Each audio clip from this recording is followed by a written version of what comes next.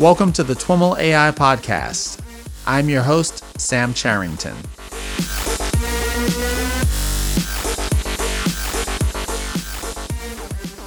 Thanks so much for joining us. And if this is your first time, I invite you to hit subscribe in Apple Podcasts, Spotify, YouTube, or wherever else you might be listening to the show. All right, everyone, I am here with Yanshui Cao. Yanshui is a senior research team lead at Borealis AI. Yanshui, welcome to the TWIML AI Podcast. Thank you for having me, Sam. Awesome. I am really looking forward to digging into our conversation. We'll be talking about Turing, which is a recent project that you've been working on that does text to SQL. But to get us started, I'd love to have you share a little bit about your background and how you came to work in machine learning.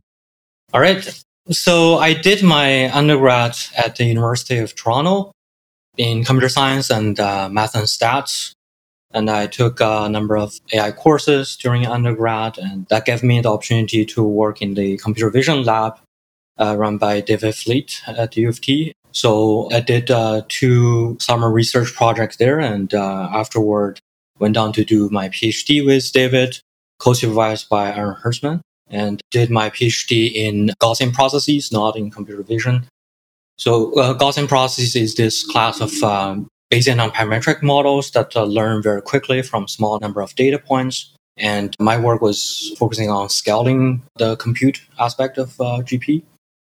And on site, I also worked a little bit on adversarial robustness of models. So this was the time when people just found out that you can actually apply this imperceivable perturbation to images and then change the class labels.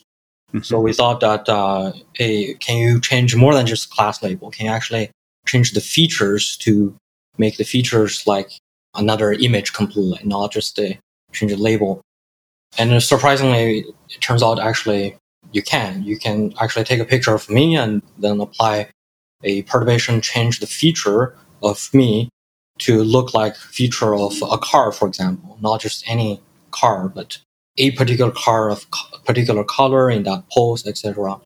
And so that was very surprising at the time. But we thought this adversarial robustness issue is going to be solved very quickly. Turns out it cannot be more further from truth. Things still unsolved problem. Do you still follow that space? Not super closely, but it still motivates a lot of things that I do. Especially later, after I joined Borealis, I look at that literature and people found out that not only you can do this on vision, you can do this on NLP as well. And obviously there, the perturbation is not imperceptible change to pixels, but you add some extra text. And also you can do this in the physical world, apply some patches to images that are not changing pixels, but some patterns that people don't pay attention to. And they're actually very hard to get rid of. So what that tells is this old theoretical approach of studying and understanding this adversarial tags were not actually capturing what really under the hood. Like these people were considering the adversarial tags with like some sort of perturbation within a ball centered at the image and look at the robustness model that way. But that clearly doesn't capture all the other ones. And fundamentally what it looks like is what the model, how the model represents the data, represent the world, is different from people's representation.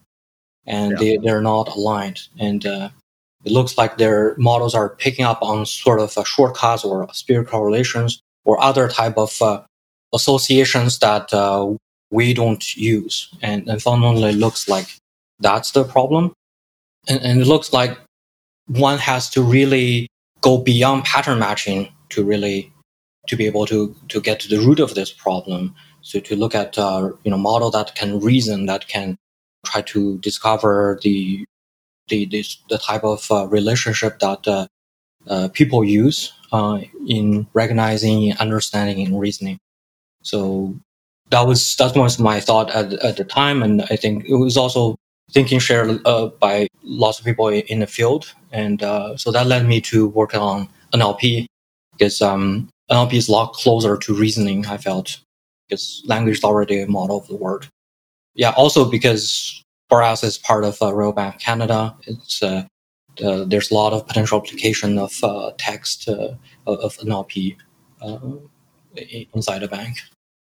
So, but before we dive in, maybe tell us a little bit about Borealis and the charter. You mentioned that Borealis is a part of RBC now. What's the overall focus of the organization? Yeah, so Borealis has always been part of RBC, was started as a department of RBC. Okay. And the goal now is to build technology to deliver value to the bank and also advance science. So we do a combination of product work and fundamental research, and we publish a lot of our fundamental research. Mm-hmm. So tell us a little bit about Turing and the motivation for it. How did the project get started? Right. So Turing is this natural language database interface. It's a demo of a natural language database interface that we built. And it's really just putting a lot of our work on semantic parsing this space together in this academic demo. So natural language database interface, from an application perspective, the potential use is to allow non-technical users to interact with structured data set, because there's a lot of insight in there, and we want to give the opportunity for non-technical users to get those insights. And from research perspective, it's a very challenging natural language processing problem, because the underlying problem is you have to parse question asked in English or any other natural language and convert to SQL. And we all know natural language is ambiguous. Machine language is unambiguous. So you have to resolve all the ambiguity in order to parse correctly. Furthermore, what's different from something like convert to Python or other programming language is the mapping from questions to SQL is underspecified if you don't know the schema. It really depends on what is the structure of schema. And so model has to really learn how to reason using it, and in order to resolve all the ambiguity and correctly predict the SQL. And lastly, this train the model on some domain. You don't want to just work on this domain. You want to work on domains and databases that you've never seen before. So that's the cross-domain, cross-database part of it. And that is very, very challenging, because it's a completely different distribution once you move to a different domain or schema. Mm-hmm. The announcement of this project. So we're talking about Turing shortly after the release of OpenAI's Codex. And so I imagine as you're talking to people about it now, that's a correlation that folks make, because that project is also focused on code generation. I'm curious if you might compare and contrast the different projects and maybe the complexity of the challenge, or different aspects that would help us understand how they might be similar or not. Right. So first of all, Codex, I saw the demos, and the demos are really amazing, impressive. I think if you look at where it's applied, it's focusing on programming language like Python, JavaScript, and all this language where you can find a lot of publicly available training data, like on GitHub and other sources. I think they're trained on code from GitHub. So the availability of data is a one major difference. When you try to do SQL, as I said earlier, you really have to know the schema, right? There's not a lot of training data for SQL publicly available. Like, people don't post their schema online generally. Mm-hmm. So the amount of data is very, very small that can be used for, even for like monolingual SQL, you can't find a ton of it for training purpose. So that is, I would say, like one major difference. So that's also why Turing is an academic demo that we built, whereas Codex, obviously, with a lot more data, the model is fairly good, and you can build a product out of it. Okay. You mentioned earlier that one of the elements of this project is kind of reasoning on text, and that's a fundamental aspect that allows you to transform natural language to SQL. Can you talk a little bit more about the role of reasoning in this problem? Right. So one of the aspects is what I mentioned earlier, like it's underspecified. And it's underspecified due to you have to really leverage schema. And the other part is you have to really have common sense a lot of times. For example, if I say which cities have the most number of employees under 30, that refers to age of employee. Assume that I have a table with age column. It's never mentioned explicitly, but the model has to learn to that under 30 refers to age and have to make that association. So that's common sense. And reasoning using schema, an example is if there's textual evidence for two of the tables, but these two tables are unrelated to each other, and there's no foreign key links, and the model really has to look at how the schemas link together and the relationship of elements in order to infer that, hey, maybe there's a third table that I need to bring in order to produce the correct SQL. So all of this is an example where something is missing, it's causing it to be ambiguous. And the reasoning filling in this missing information allow the model to deconfound the relationship. Otherwise, if the information is not there, and the model can just pick up, on spurious correlations, shortcuts that makes learning possible during training, which of course doesn't generalize, especially on a task like this where you try to generalize to a new domain, a new schema, and with very small amount of data. Mm-hmm.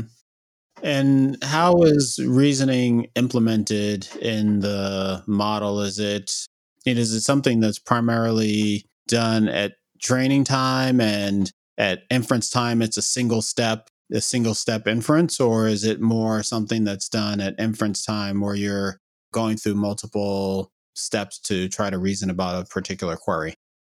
Right. So there's few elements in the model that express some structural prior about the problem that performs some form of reasoning.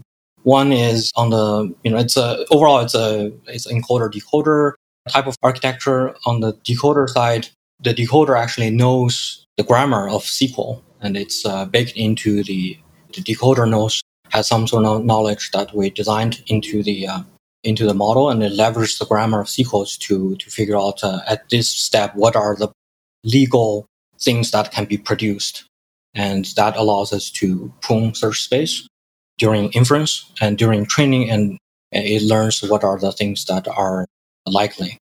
And on the encoder side, it's the model is basically a transformer, but a special type of transformer called relation-aware transformers, and can consider the different relations of schema elements, and as well as association between the question tokens with the elements in the schema, like a table name, column name.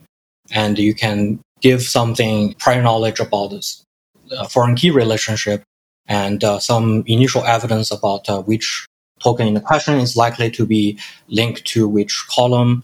And then during training, the model learns to basically clean up this sort of relationship. And during inference, it can basically, starting from an initial guess, and then try to refine the potential link, and then remove some of the ambiguities. Mm-hmm. It's still I would say it's still a rough form of reasoning. It's obviously it doesn't capture all the different type of things that we wanted to potentially do, but it already make a big difference. Okay. You talked about how part of what makes the model work is that you're providing information to the transformer during training. Can you talk about how the data is prepared and generated to train the model? Right. So during training, basically the model considers both questions and the schema. And so the model is actually consists of a pre-trained deep transformer like a Roberta. And on top of it, it has some extra fresh layer of relation-aware transformer layers.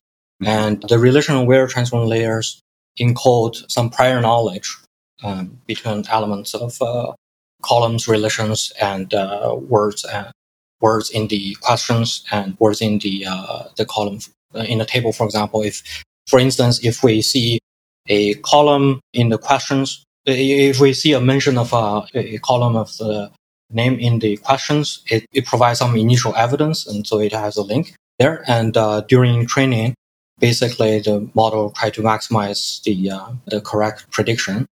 And during that process, it can learn to adjust the weight and remove some of the noisy initial links. So the relational layers aren't trained; those are built as priors and then added to the transformer. They are trained, so everything is trained in. Okay. And the relational layers, they are able to take. So maybe let me take a step back. But are they trained separately from the rest of the transformer? Okay. Everything is trained together end to end.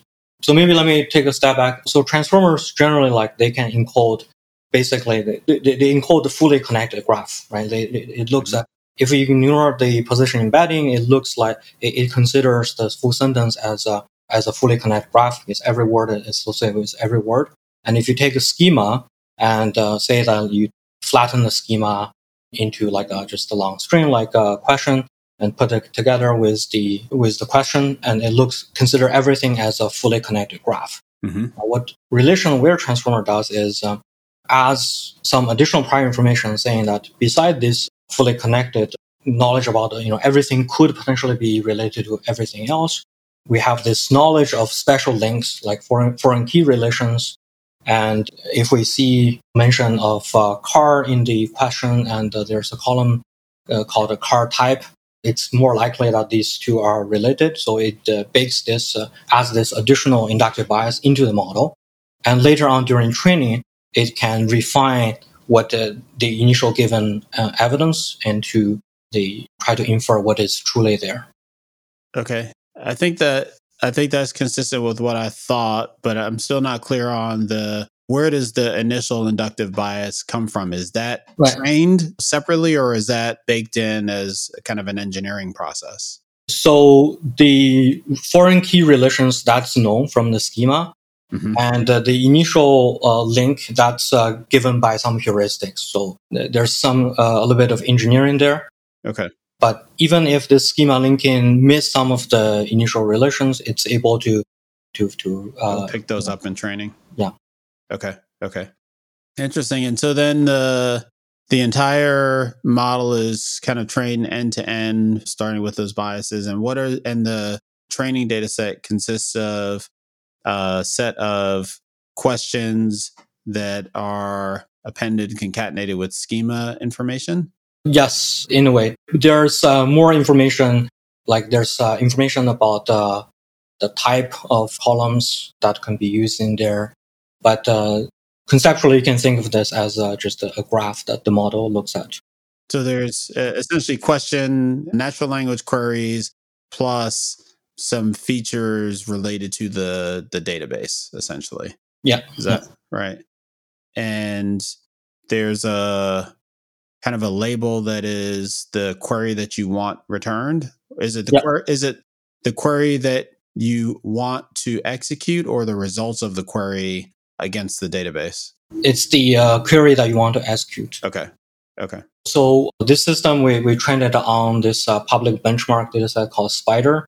It's a very small dataset from a deep learning standpoint, but because collecting data for this generally is pretty hard. Spider is the de facto benchmark dataset for this problem. It has 200 different databases, but overall just a little bit over 5,000 queries. So it's very small data problem. Yet you have to learn to generalize to completely new unseen domains. And would it be practical, would you think, to train not on the query that you want, but on the resulting data, so that you can get the same data with many different queries in the database? Some will be more optimal than others. You might want to let the network figure that out.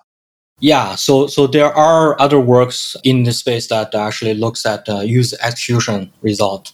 So it's possible, though you have to either change how your model works.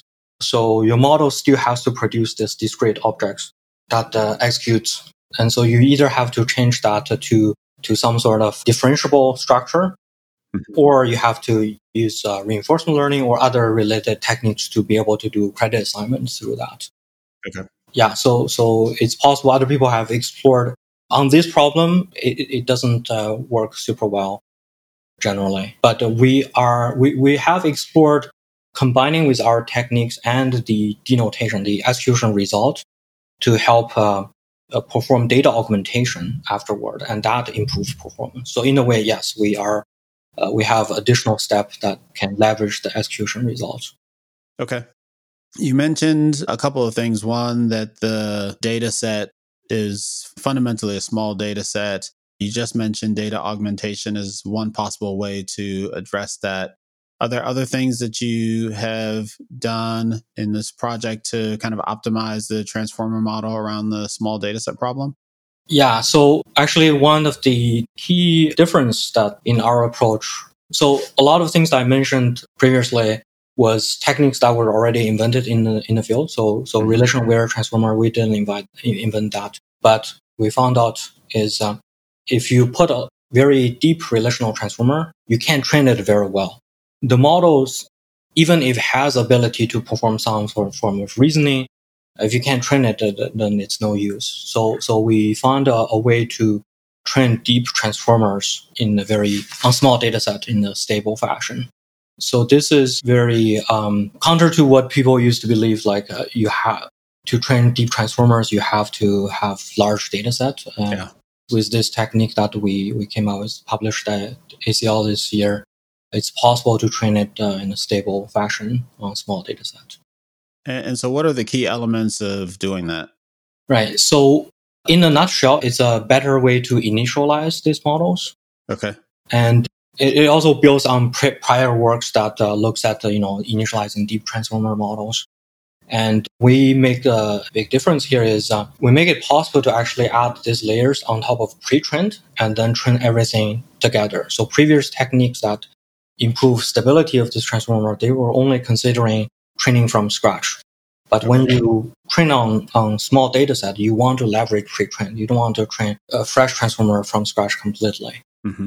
But the previous techniques just doesn't work when you have put the new layers on top of a pre-trained BERT or RoBERTa.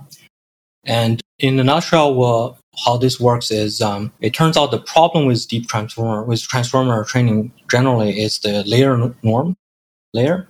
And previous work have found out that if you can remove that somehow and still make training stable, the performance is much better. And training transformer generally require you to have layer norm, large batch size, and learning rate warm up. It turns out you want to remove layer norm, don't do warm up, and here on small data set you have to use small batch size. So we make all these three possible. Mm-hmm. And when you said you make all those three possible, how do you do that? Right. So basically in a nutshell, the idea is there are certain parameters that are in the transformer, either vanilla transformer or relational aware transformers. During initialization, you want to scale them by a factor that's proportional to the depth.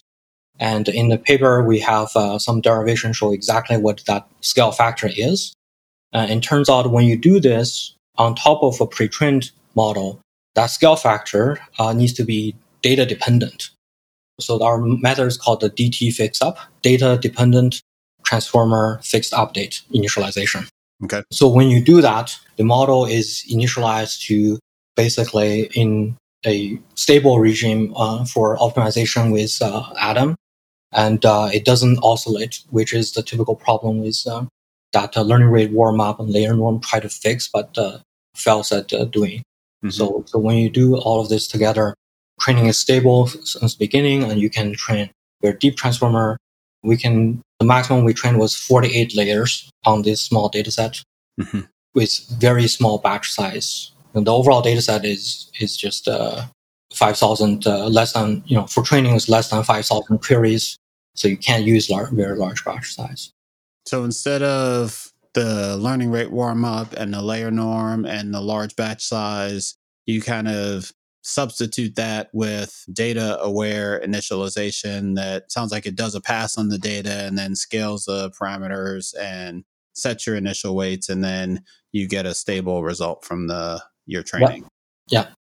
And What's amazing is once you are able to train this in a stable fashion, the transformer plus relational aware transformer can already perform a lot of the reasoning. The improvement on these hard cases is huge.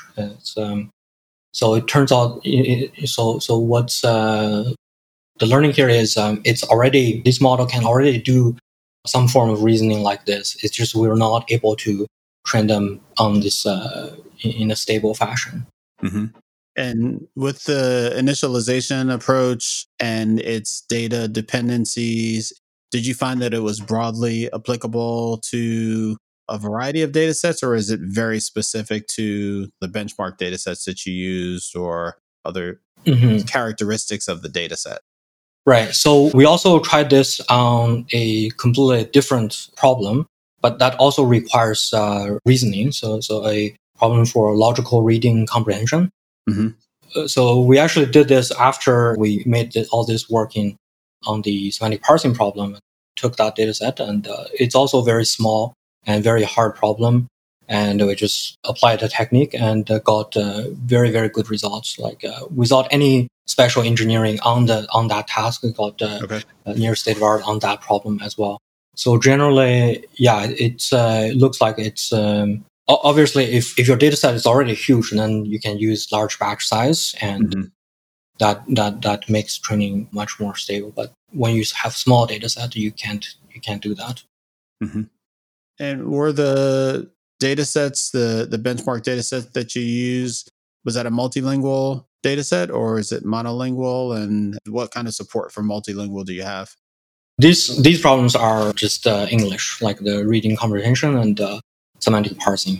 But yeah, for semantic parsing there is another data set, but there's no cross language. At least in the popular ones for cross database semantic parsing, there's not simultaneously cross database and cross language. Is multilingual something that you're looking at or interested in? Yeah, I think it's a very challenging problem. At the moment, we're not studying this problem because there are other like unresolved challenges in let's talk a little bit about those. What are the kind of the big challenges or next steps with this work? Right. So generally, data, if you want to continue to improve the accuracy, data is a problem. How to perform data augmentation in this space, that's a fundamental blocker, and we are looking at how to do that. And it sounds like you did a bit of data augmentation already, right? Yes, actually, we so for the non-academic research part of this project, we actually done a lot of data augmentation to make something like this work, but it's challenging. So other people who have done this, their technique is to basically engineer some sort of grammar that can simultaneously produce SQL query and natural language. But it's very, very tedious, hard task to do. And we actually also tried it. And that was also our first intuition when it comes to do data augmentation in this. But to actually engineer this grammar to produce questions that are very natural, it's very, very tough. So how to do data augmentation without going through and engineer a generative model for this, basically. It's something that we're looking into. And we have some work in progress. It's not yet released, but that allows us to leverage knowledge from pre-trained model to actually improve the effectiveness of data augmentation. And before we go to the next challenge, the data augmentation conversation kind of sparked a question around the complexity of the questions and the queries. Can you kind of speak to that and characterize the level of complexity that Turing's able to deal with? Yeah, so in terms of query that it can produce queries that involve joins, multiple joins, subqueries. So sometimes you have questions that are in English very benign, very simple. Like this is not an example that are actually on Spider, but say like what's the average return of all the stocks that performed above market rate average? So there's compositionality there, and market average refer to like actually, well, depending on the structure of your schema, well, will require you to first compute that number by doing some sort of averaging aggregation and plug it into the top level query. And Turing is able to do things like this. And also, obviously, it's also able to handle some of the other extreme, like if you write questions in very verbosely with lots of different conditions, and it can handle a lot of that as well. Now, obviously, it will have mistakes. It definitely is not yet a system that is quite at a level of accuracy that's usable directly as if you want to just trust the result, execution result 100%. It's not quite there yet. Mm-hmm. That's also why, like for the Turing demo, we built in some system in presenting the end result to help user really make sense of the result and try to judge for themselves whether it's what they want. So what we do is Turing is able to produce multiple hypotheses during its generation, and we explain the hypotheses back to the user in natural language, and we highlight the difference across the different hypotheses. And then they can see for themselves, okay, the difference between these three is instead of this column, we mentioned that column, and here instead of this value, it's using some other value, or maybe the overall just structure logic is completely different. Mm-hmm. And then they can see for themselves which one corresponds to their intention originally and can choose that. Now, that explainability model sounds like its own research project. Is that something you worked on internally, or is that kind of an off-the-shelf technique that you're able to? It's our own work. Okay. So we had a number of different publications at ACL this year. Mm-hmm. So the work on optimizing deeper transformers, that's one paper. And the Turing demo paper actually consists of the core semantic parser, the component that tries to fill in the value after you get to the SQL sketch, and as well as the explanation module. And the explanation module here, it's kind of different from normal natural language generation, where at least for research, there's a lot of neural language generation. Mm-hmm. Here, we actually explicitly don't want neural language generation because we want the difference across the hypotheses to be only due to the hypotheses themselves, not the natural language generation part. Mm-hmm. So we have a very linguistics type of grammar-based model that can take the SQL and compositionally produce the natural language explanation step by step. And the only difference there is due to the difference in the SQL. Mm-hmm. And just to make sure I understand that, so the explainer is explaining the result, not the process for obtaining the result. Correct. Is that an interesting nuance? It doesn't sound quite like not wanting to do generation, but it sounds like I'm wondering if there's something missing in not trying to explain the process that won't capture for the end user what the model may have done to get to the result. But does it even matter? Well, we think it doesn't. We think because at the end, normally, user just care about the final answer, right? So you can think of SQL as just some sort of intermediate representation. But this is an intermediate representation that actually could potentially be aligned with how humans think about the problem. This goes back to what I mentioned at the beginning, like the machine's representation of the data, of the domain, of the word. How can we make that align with people's representation? So there's a lot of intricacy about how the neural net maps the questions and reason and maps to the final. But that details might not be interesting to end user. Sort of like when you and we speak, I don't know everything that goes on inside the neurons of your brain, like you don't know. But we have shared language, and that discrete representation allows us to have a shared understanding. Yeah. Maybe another way to put it, the problem that you're trying to solve is that the machine is going to spit out SQL that the user didn't write. And so the user may have some difficulty understanding what's actually happening. If you can explain to the user what this SQL is doing, they can more easily determine if it's what they expected or what they need. And it doesn't really matter what the network did that's not the explainability problem that you're trying to solve. You're just trying to explain the end result. Yeah. It's the intermediate result, not really the end result. Yeah. Right. Okay. And you mentioned some other challenges that you're looking forward to solving. So in terms of how to